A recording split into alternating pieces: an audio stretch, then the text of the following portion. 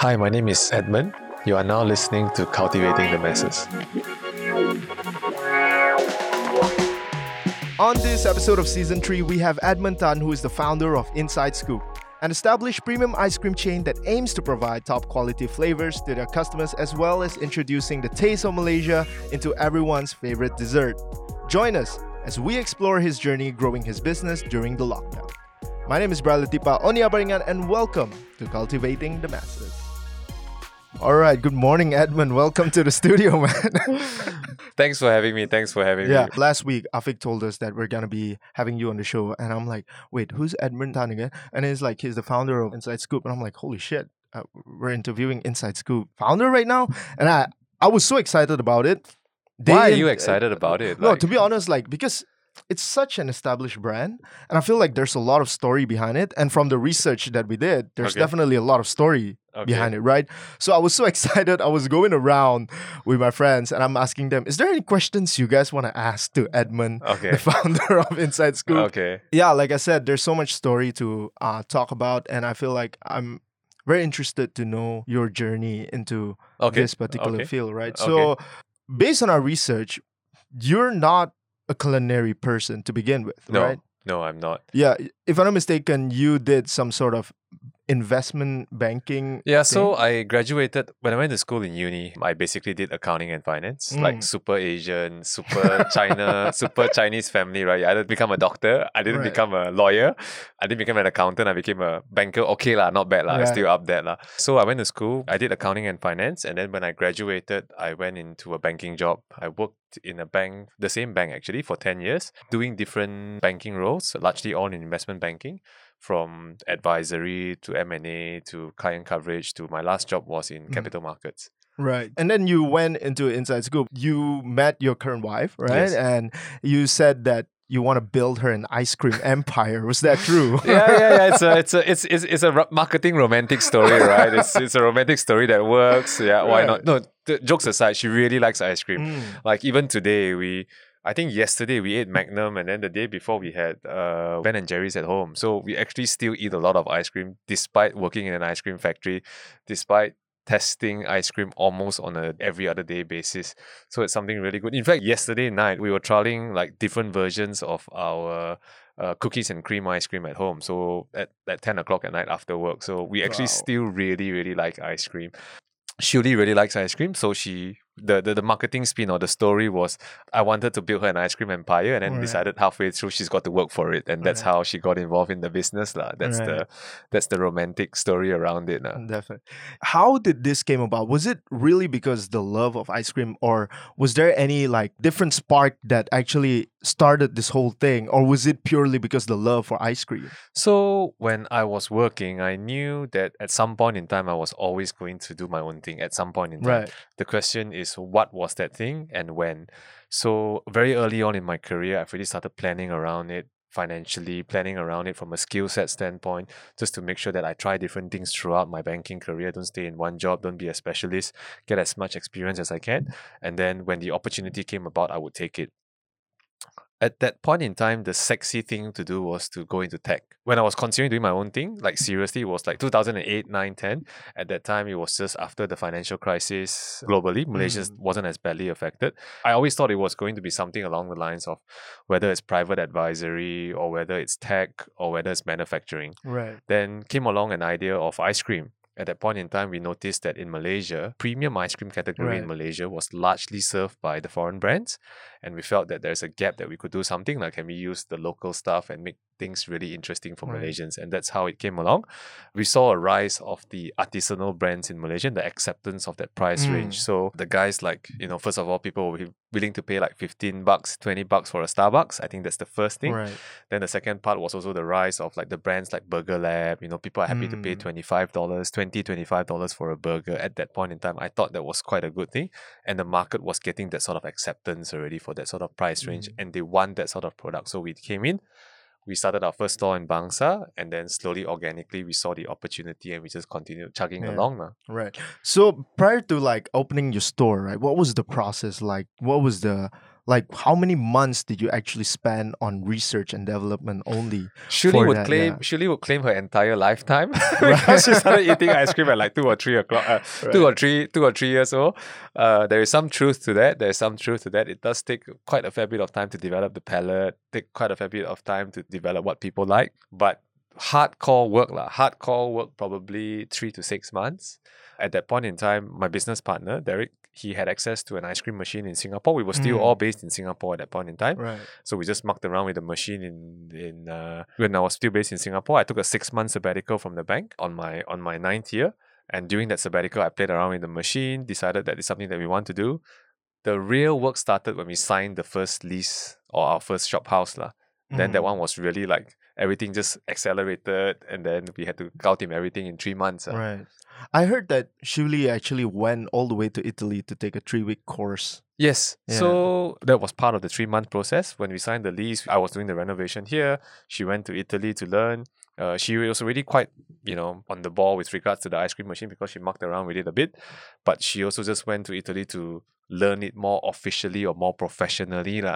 Yeah, so she went to Italy for 3 weeks, went to a gelato course, and our ice creams as of today are still like gelato inspired, gelato based, using fresh ingredients to the extent that we can. Right. So you did mention just now you wanted to come up with an ice cream product that is very localized, right? So I want to know, like, what are some of the biggest challenge that you have faced coming up with local recipes such as chumpedak and durian? And First and foremost is the nutrition fact is not widely used. So how it actually reacts in ice cream, we have to do the R&D on our own. The second bit is utilizing smaller non-factory produced ingredients. For example, we used to use santan that is extracted by this uncle in Taman Tun Market early in the morning, and we get it in the afternoon, or we get it at 1 o'clock. There are definitely some challenges there. Like, the coconut turns sour, and we realized that the trick was to soak the coconut milk in ice water as opposed to just sending it ambient and all that things. So there's a bit of a learning curve for us because, as you mentioned, we are not culinary based. And then the more interesting ingredients to us are like gula melaka, but we don't go and buy gula melaka from a big brand. We go and buy it from some small market somewhere in the middle of nowhere, and this uncle makes amazing gula melaka. We're happy for 3 months, and in the middle of it, he says, "Oh, no stock for the next 3 months." I'm like, "What? Great guy, great uncle, thanks for the heads up, but what's going on?" "Oh, it's because during hot season I don't make gula melaka because it's too hot and the sugar doesn't set." I'm like, "Oh, okay, that's a problem." So we didn't actually plan for that, and then this uncle also makes it like a more traditional way. So sometimes you get your random honeybees or your wasp in the gula melaka, and then we churn it into ice cream, and then people see it and then we go like, "Is that a cockroach?" Wait, does that actually happen? Yeah, it actually happens because I don't know how they do it, but they extract the sap, and then after it sets in something, and then it's like almost exposed in the bamboo before they cut it. So sometimes, a wasp or a bee actually gets in there, and it's just the reality of it at that point in time when we were using that product. We didn't have a process to filter it out. So things like that, because we want to use this sort of like heritage artisanal inputs as opposed to utilizing a product from a big factory that is I mean, you can never really go wrong with gula melaka, man. Like, can really mix anything with it, to be honest. Yes and no. We actually had a mock-up a few weeks ago on the gula melaka sauce where we mixed it with a bit of neutral glaze, and then it turned out a bit too sour, and we thought it was spoiled. So you can actually go wrong, but these are all things that these are all things that we go along because we were not in ice cream manufacturing before, and then we are like using all these ingredients in our products. It's just a journey. I look at it as a journey. It's fun, there'll be screw ups here and there, but we just have a process to go and solve the issues as we go along. I find it really interesting the fact that both of you and your partner don't really have a background in culinary, right? But you do have passion for food, from what I've heard, right? You enjoy cooking, and she really enjoys ice cream. But to see that you guys have made such a huge name in the industry for the past 8 years, what do you think made Inside Scoop stand out? And how did you manage to actually capture the hearts of the local market? I think the first and foremost is that we are very focused on our product. I think every F&B brand does the same. Unfortunately or fortunately, some do it better than others. So we are very grateful and very glad that whatever that we like and whatever that we put out in the market is generally well liked by our customers. So that is by far, I think, the most important bit.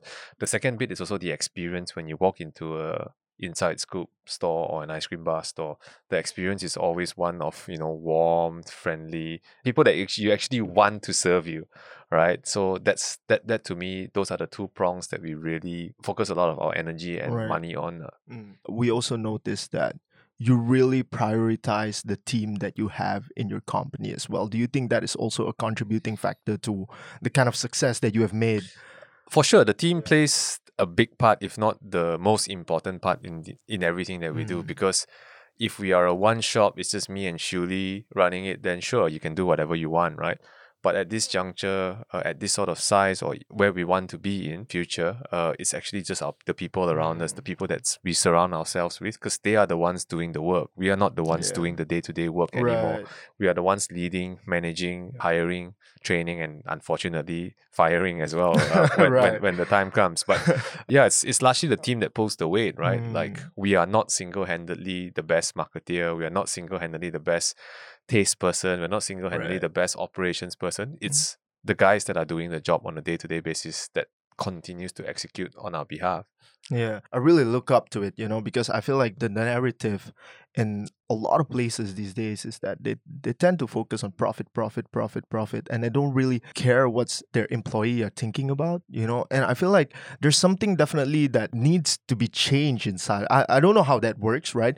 But seeing like big brands like Inside Scoop really prioritize the health of their employees, the well-being of their employees, really, I would say, shine a light of hope, if you might say that way, in changing the narratives of that. I mean, yes, profit is important, right? And it's definitely what grows the business. But at the end of the day, I feel like if you neglect your team's well-being, it could actually lead to the downfall of the business as well, Because I've been in a lot of just to share with you a little bit of my background, I've been with a lot of startup companies, if you might say that way. And the one thing I notice is that they're all about profit. And no matter how much they say that they're not just about profit, we care about the stuff, but their action doesn't really reflect their words. And I want to know, like, from your standpoint, right, what are some of the things that you feel like you did well in terms of cultivating this culture of taking care of my staff? That's an interesting question, right? If you ask me today, Edmund, are you happy with the way that the company treats all your employees? I would say I would give myself a B minus. Why is that? I won't even give myself an A because there's so much more that we can still do. I don't know what angle you're looking at it from. Are you looking at it from a monetary policy, like from a monetary remuneration standpoint? Are you looking from a work-life balance standpoint? Are you looking more from personal development standpoint? So different categories of employees also require different skill sets and different motivations to manage. For example, if you don't have enough food on the table, you are never going to worry about what is personal development. You're not going to worry about future career growth. You're going to worry about, okay, do I have enough money at the end of this month? So that is a strategy there that we have to put in place in order to pay our guys at least above average wage for their job. I think that's my first priority at the moment. So we're very proud to say that, I don't think there's anyone in our company, maybe one or two, that is paid less than 2,000 ringgit. Even through to cleaners, we're talking about even 3D job. There are some people in smaller towns that are paid a bit lower than that, like maybe 1,008 or something, but it's already way above the market in that particular segment. So I would actually like that number to be more, because if you look at it from a top-bottom standpoint, a person needs, like in certain neighborhoods, call it like a salary of 30,000 ringgit a year. That is what they need to survive. And I think that's what we would like to do, to be able to pay them what they need to survive, as opposed to live in, not say live in an unsavory condition, but barely making enough to survive. I think that would be the word that I would use. If it were my way, from a remuneration standpoint, I would like to even take it off the equation. That means all our employees have more than enough that they need to survive, so that they can worry about the next step, which is productivity, efficiency, and personal growth. Right. For our HQ team, executive team generally, that's done quite well. The motivation there is, yes, remuneration, we pay slightly above market, but we give them a lot of room to make mistakes and also to develop their own career and to make the mistakes that they want to make. So I think that's quite an important factor in how we manage people because they constantly feel challenged and they actually discover themselves in the process and learn a lot in that process. Does it cost us money? It does, because mistakes are bound to happen. Right. But we accept that mistakes will happen, right? We accept that mistakes will happen. So we have that infrastructure set up for them to discover themselves, to make those mistakes and then continue to improve. Right. Speaking of mistakes, from what I'm hearing right now, you are the kind of person that takes mistakes as a very serious problem, but not in a negative manner, but that is something that you can improve on, right? Speaking of that, I want to ask you, like, we know that for a fact that you take feedback very seriously to improve your products and services, right? But one thing that we want to know is what were some of the feedbacks or some of the mistakes that you have done in the past running this business for 8 years, and how did that feedback or mistakes affect your business? Okay. Yeah. I put feedback in a category of, if the customer is telling you something is wrong, it is your chance to revive the situation. So I actually welcome all forms of feedback, be it on product, service, even the way that I carry myself on on interviews. I've actually had that feedback before. Edmund, you look like a whatever. You say Really? this. Yeah, I've had that before. I've had that before. You say these sort of things, but you're not consistent with it in total. So I'm like, okay, that's interesting. At least there's a point of view out there, but that's fine. Take it in, internalize it, and decide whether it is consistent with your company values or not. I think first and foremost, if there is a screw up, fix the screw up, right? Like if there's a mess up, fix it immediately. But not every single feedback needs to be actioned upon, especially if it's not consistent with your values. And sometimes the feedback may be too ahead of the market or too before the market. So always segregate the feedback. Take the good ones, especially. Read all feedback, actually. Read all feedback. Take the ones that you can actually have control over, that you want to change, that makes you a better person or makes the company better. But recognize that there will also be some feedback that you cannot action upon. And don't get too distracted by it, especially if it's inconsistent with your values, because there will be some level of feedback that will be there as well. But focus on the things that you can action and is good for the company in totality and also for the people around you. Would it be okay if I were to ask for some of the examples of feedback that you have gotten that you don't have control on? Okay, I'll give you an example that there's still a feedback that we get quite frequently. Our ice creams, when we first started, had a certain level of sweetness. I would say 9 out of 10 people have no issues with the sweetness. Maybe 1 out of 10 may have an issue with the sweetness. And unfortunately or fortunately, it's more often than not the 1 out of 10 that will make it known to us that, hey, your ice creams is too sweet. But over time, we actually do adjust it downwards slowly, but not too quickly and too drastically. So it's one of those examples where it's a tasting. It's how I like my products to be and how 90% of the customers like the products to be. But you're hearing that 10% or that 10 or 15% of the customers that are saying, hey, your product is too sweet. Like, I'm not coming back ever again. Like we've had that sort of inverted comma hate mail, right? So how do we balance that up? Because if you cut the sweetness too much, 85% of the customers are happy with the product. How do you manage to satisfy that remaining 15%? And what do you have to do? So we recognize that, okay, maybe it's a bit on the sweet side, but let's not be too drastic about it. Let's tune it down over time. Every 6 months, every 1 year. The recipe that we first started with and now is actually quite different. So there's a lot of changes that has happened along the way. Gradual. We can't be too drastic about it, because if you eat durian ice cream today and it's this level of sweetness, let's say it's 100, and then you come again next week, hey, it's only 60. It makes the 15% customer happy, but unfortunately, when you come in, you want that sugar shot, and then you go like, hey, it's not as good anymore. Because at the end of the day, ice cream is sugared milk. I'm not gonna kid you, right? It is sugared milk. Well, I guess that makes me part of the 90%, I would say.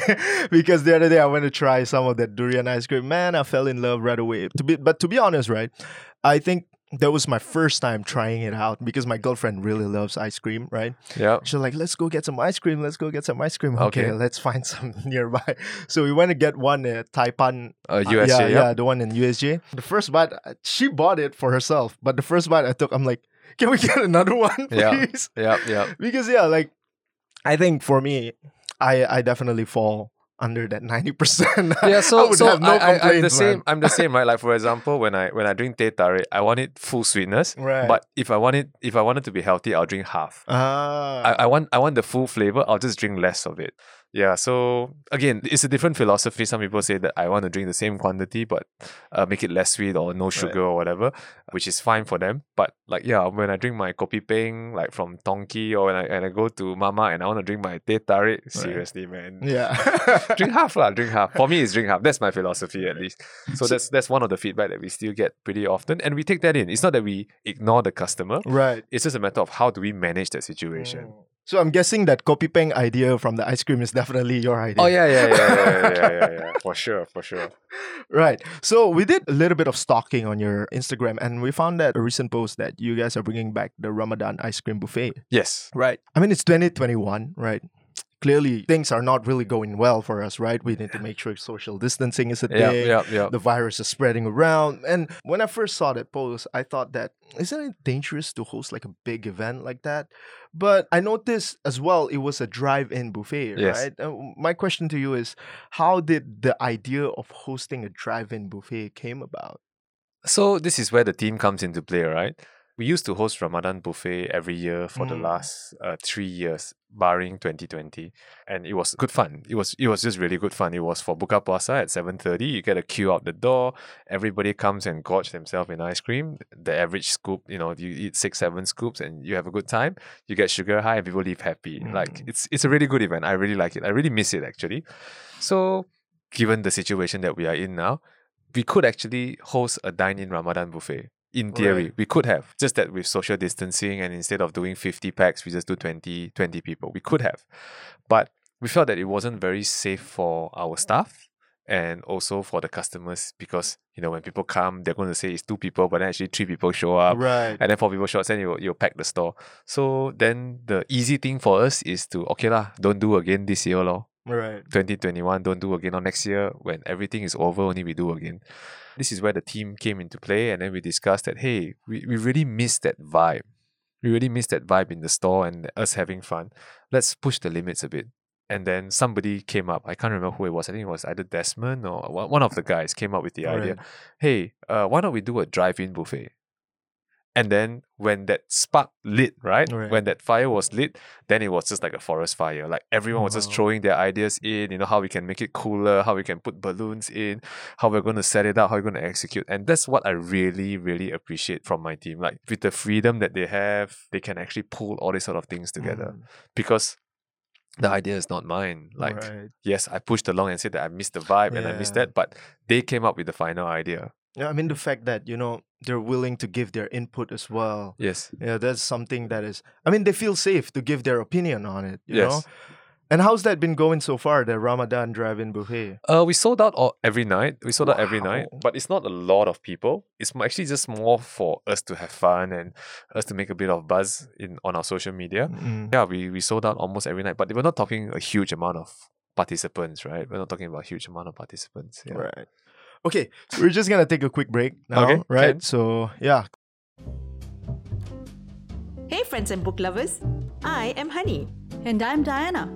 And we're from the Two Book Nerds Talking podcast. Our homegrown Malaysian podcast features interviews with authors both local and international, as well as book reviews, bookish topics, and tons of other exciting nerd out content. Just look up the Two Book Nerds Talking podcast on Spotify, Apple Podcasts, or on your favorite podcast app. Hope we see you there soon. I want to talk about the biggest elephant in the room right now, right? Which is COVID-19, right? Okay. So 2020, it was a year where a lot of business owners were taken aback by this whole situation where no dine-ins are allowed, only takeaways and deliveries. But even with that, you don't get the same amount of traffic that you used to, right? Yes, of course. And I want to know from your perspective, right? You currently have 26 outlets? Yes. What was it like in the perspective of a business owner knowing that there's a virus lingering around that might actually stop your business from functioning? First priority for me is very simple. Make sure that our guys get paid. That to me is by far the most important.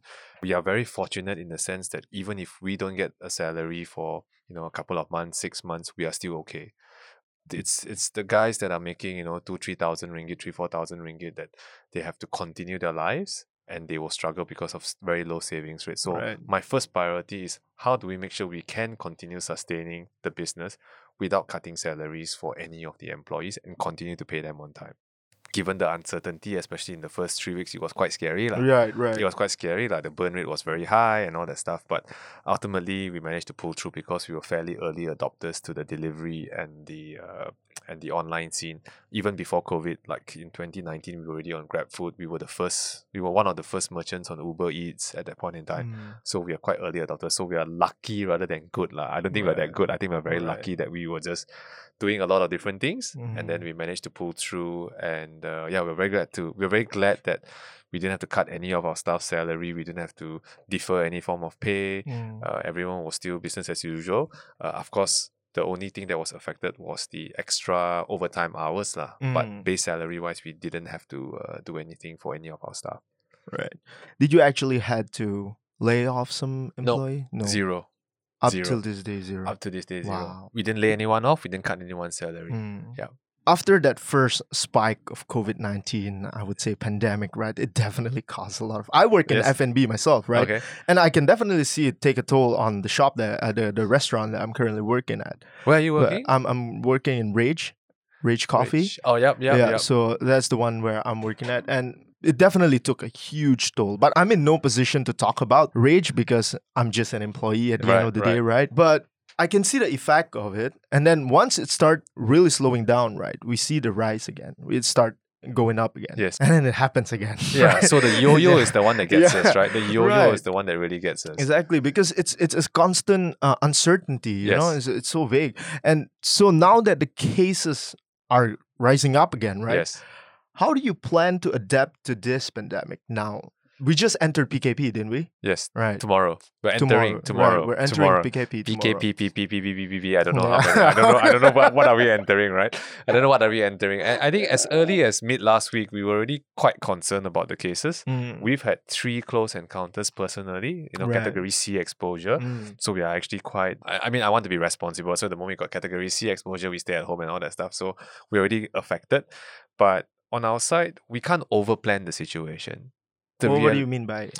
You can't sit down there and say what's going to happen next, right? You sort of recognize that it's coming, but you don't worry too much about it because the entire market is worried about it anyway. You're not dealing with something that is only company specific. It's the entire market is going to have to deal with it.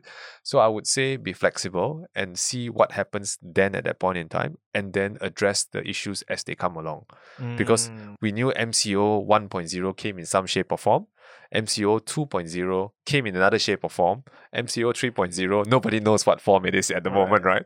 So it's a matter of being flexible and then making sure that we have enough bullets to pull through. Because if something bad does happen to the company, at least we can look back and say we've done everything that we can, as opposed to we just sat at the sides or we overplan and then everything gets thrown out the window. Right.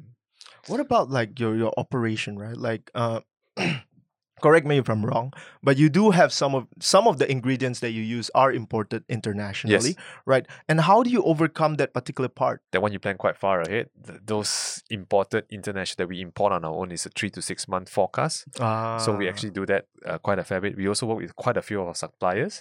During MCO 1.0 and 2.0, some of our suppliers were actually caught out pretty badly. They were oversupplied, then undersupplied, then oversupplied again because of the yo-yo effect. So to the extent that we can, I think constant communication with our suppliers was quite important. Like for example, our milk is 100% local, and the moment we stop taking the milk, the farmers don't get paid. And the moment the farmers don't get paid, because our supplier buys the milk from the farmers, the cows don't get fed. They don't get fed with what they need to be fed in order to be milked. And then the milk supply will drop. When the cow's milk supply drop, it's hard to get the milk supply up again because it's a natural process, right? So how do we work with our suppliers to make sure that there's a solution for them and see them as partners as opposed to just pure, hey, I pay you this amount, you take this amount, and then not my problem. You're going to worry about it. It's your problem. How do we work together with them? I think through constant communication and being supportive. That is always looking for a win-win situation. You're still very deeply involved with all the conversation between these suppliers and all that? I think not day-to-day ordering, but major decision, definitely. And I still keep, quite close contact with the key account managers and our key account guys and see them once every quarter, once every 6 months, just to make sure that communication channels continue to remain open. going back to that conversation of like laying off employees and all that, and many companies have definitely decided to go to that route, right? Of laying off and, maybe cutting off their pay, the employees' pay and all that. However, you have chosen a different route where you had to cut off your own pay, right? My philosophy is that we are very lucky in the sense that we actually have a good amount of savings on our side, and we can actually survive. It's actually the guys that are going to be doing the stuff for us 6 months after MCO that we should be taking care of.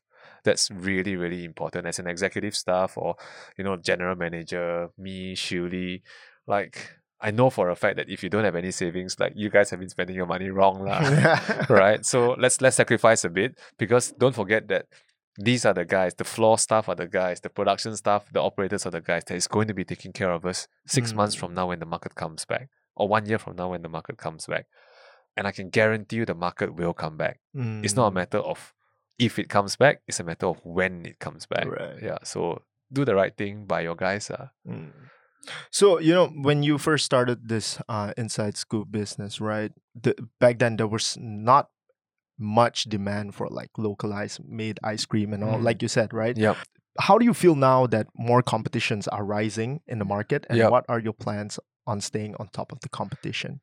Competition coming in is a good thing, because it shows that the market is ripe for that sort of demand. So that's great. In terms of what we're doing, I think we continue to stay true to our brand and stay true to our core focus. Know what they are doing, but don't get too distracted by what they are doing and copying, because people like us for what we do.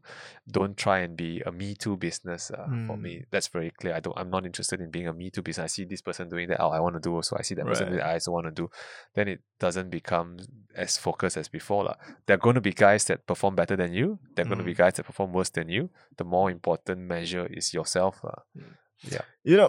I've watched some of your interviews, right? And I noticed that you are very strong on that particular part of not following the trend, if you might say that way. Why is that? Why do you think that? My personal metric of success is if Inside Scoop is here 20 years from now, then I'm successful. Not so much on how much money I make this year, next year, or like last year. So if you look at that metric of success, 20 or 30 years from now, Inside Scoop is still around. We have to do things that are more longer term in nature, not so short term in nature, that can actually have an impact on your long-term staying power. Right.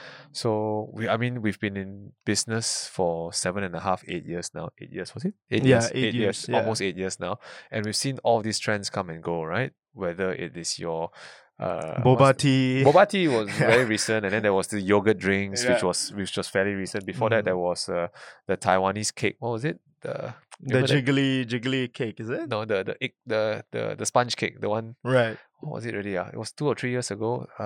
It was all over the place. And then you see cheese tarts and all that stuff. So I mean, it's an amazing business, right? Like those sort of things, they did amazingly well during the peak, but it's just not in our DNA to go and pursue that sort of. But do you think like those kind of business approach, right? Do you think it's actually a good starting point for someone who just want to start? Like, for example, let's say boba tea is really growing right now. I don't want to get into F&B, but right now, since F&B is the starting platform, do you think that's advisable? I think it's your personal journey, right? You decide how you want to play it. If you think that it works for you and you want to take that risk, by all means, go ahead. Because in every cycle, there are people or there are brands that stay after the cycle anyway.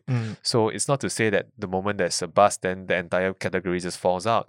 There are still bubble tea guys that will hear, like the Gong Cha, the tea light, the cha types of that. Despite 3 or 4 different cycles, they're still around. Like the cheese tarts as well. There are still guys that are around today and they still do fairly well. It's just that you don't see that same amount of craze over it. So yeah, go into it with your eyes open, and if depends on what your success metric is. If you want to just ride the wave, which is great, or you're here to go and learn a couple of things and then wait for the next thing, or actually learn a couple of things so that your next idea you can execute better, by all means go for it. Speaking of boba tea, I still remember the road in SS15 last time. It was so jammed just because of I was one of them too. Yeah, I mean, for a good 3 months, right? For a good 3 or 6 months, that the volumes were insane, right? But I personally am not such a fan because I like to build stuff. I'm like I'm like the Lego guy, like your Lego set. Yeah. I like to build stuff, right? And then it's part of the journey, as opposed to just buy the box, open the box, and I want to see the thing at the end. No, I like the building part. I think that's where I have a lot of fun. I look up to that. I look up to people who really enjoy the journey rather than looking up at the destination of this wonderful life that they might get and all that. And whenever people talk about journey, right, it really, yet again, bad choice of word. It really kind of makes my knees weak, if you might say it away. It is really nice to hear when people appreciate the journey more than the destination itself. I mean, what is your destination to begin with? Yep. But anyway, what are your thoughts about Inside Scoop today compared to when 2013? I think we are very grateful for the support that we have. We've grown fairly well. Could it be better? Yes. Could it be worse? Yes. I think we're happy with where things are at. As I said to you, the success metric for us is if 10, 20 or 30 years from now, it's still a recognizable brand that people get excited over, I think we would have done our job. Right. Because we would have imbued it with our DNA that continues to stay relevant and fresh. And when I mean stay around, I don't mean stay around like some brand that is forgotten, that is still relevant in the market, in the premium ice cream category 20 years from now. I think that'll be amazing. You mentioned that you are grateful for the support that your customers and audience have given to you, right?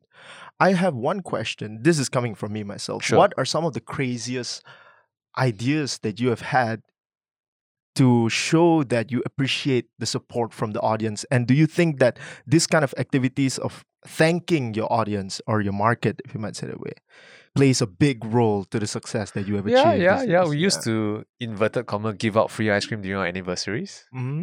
Like 1 free scoop for every customer. It sort of evolved to 2 or 3 ringgit now, but it's still like really, very cheap. It's definitely below our cost. Right. We used to do it until 2019. 2020, we couldn't do it. This year, we can't do it as well.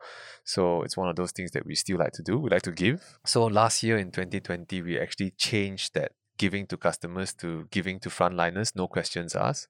So if you're a frontliner during our anniversary period, you come in and just say that you're a frontliner, we give you a scoop of ice cream for free. Like whether you're a doctor, whether you're a nurse, or whether you're a Grab driver or you're a delivery guy, like just come in and just say that you're a frontliner, can eat ice cream for free. But do you actually get like those frontliners coming and asking for it? Yeah. Quite a fair bit. I think we gave out 30,000 scoops. Wow, what? Yeah, we gave out 30,000 scoops. To this frontliners. Frontliners. Wow. So now you have reached a point where you have 26 outlets in Malaysia, right? Locally. Yeah. Right. And I don't think you're gonna stop making more stores, or maybe do you think you wanna expand more? Or for us, because the company is largely self-funded, we decide we grow on our own terms. We will continue to grow if there's opportunity to do so, but we don't have to grow for the sake of growing. We've also just opened our first Singapore outlet in early February. So some energy is actually going into that, and then we'll just see how it goes from there. Singapore, right? I mean, in terms of food consumption, they're pretty much very similar to Malaysia. So if you were to introduce like a local Singaporean taste, that. Singaporean food, Malaysian food, that's the... right. So like, do you think it'll be a good idea if you were to like introduce a Malaysian product per se, like flavor, like Gula Melaka to Singapore? Do you think they'll actually... That's quite similar. The ingredients are quite similar. A Singaporean will never say Malaysian food is better, and the Malaysian will never say Singaporean food is better. But yeah, you just have to localize the taste a bit, but it works. So like Gula Melaka, Ondeh Ondeh is one of our popular flavors there now because of Hari Raya, and it's the same Ondeh Ondeh that you have here. But let's say, right, if you were to open an outlet in other parts of Southeast Asia, do you have any plans on that? That'd be great actually if we can become the inside scoop of Southeast Asia as opposed to the inside scoop of Malaysia. So if you can make a ube yam flavor in Philippines using Filipino flavors, if you can make alpukat ice cream in Indonesia and have that, I think that would be amazing. But we're nowhere near there yet. Right. Yeah. Okay, so what is the next step for you personally, and which direction will Inside Scoop be headed? For us, growth is still important, obviously. But for us right now, given the level of maturity, it's about training people around us that can operate independently of us. And the greatest ideas and the best ideas and the new business strategies will actually come from the next generation of leaders.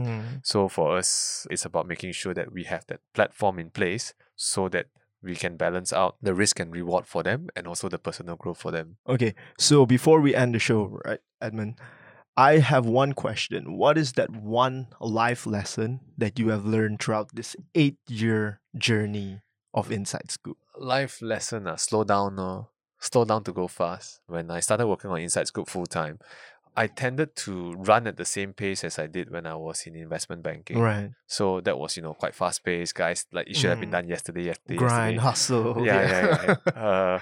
It's great. It brought us to where we are today.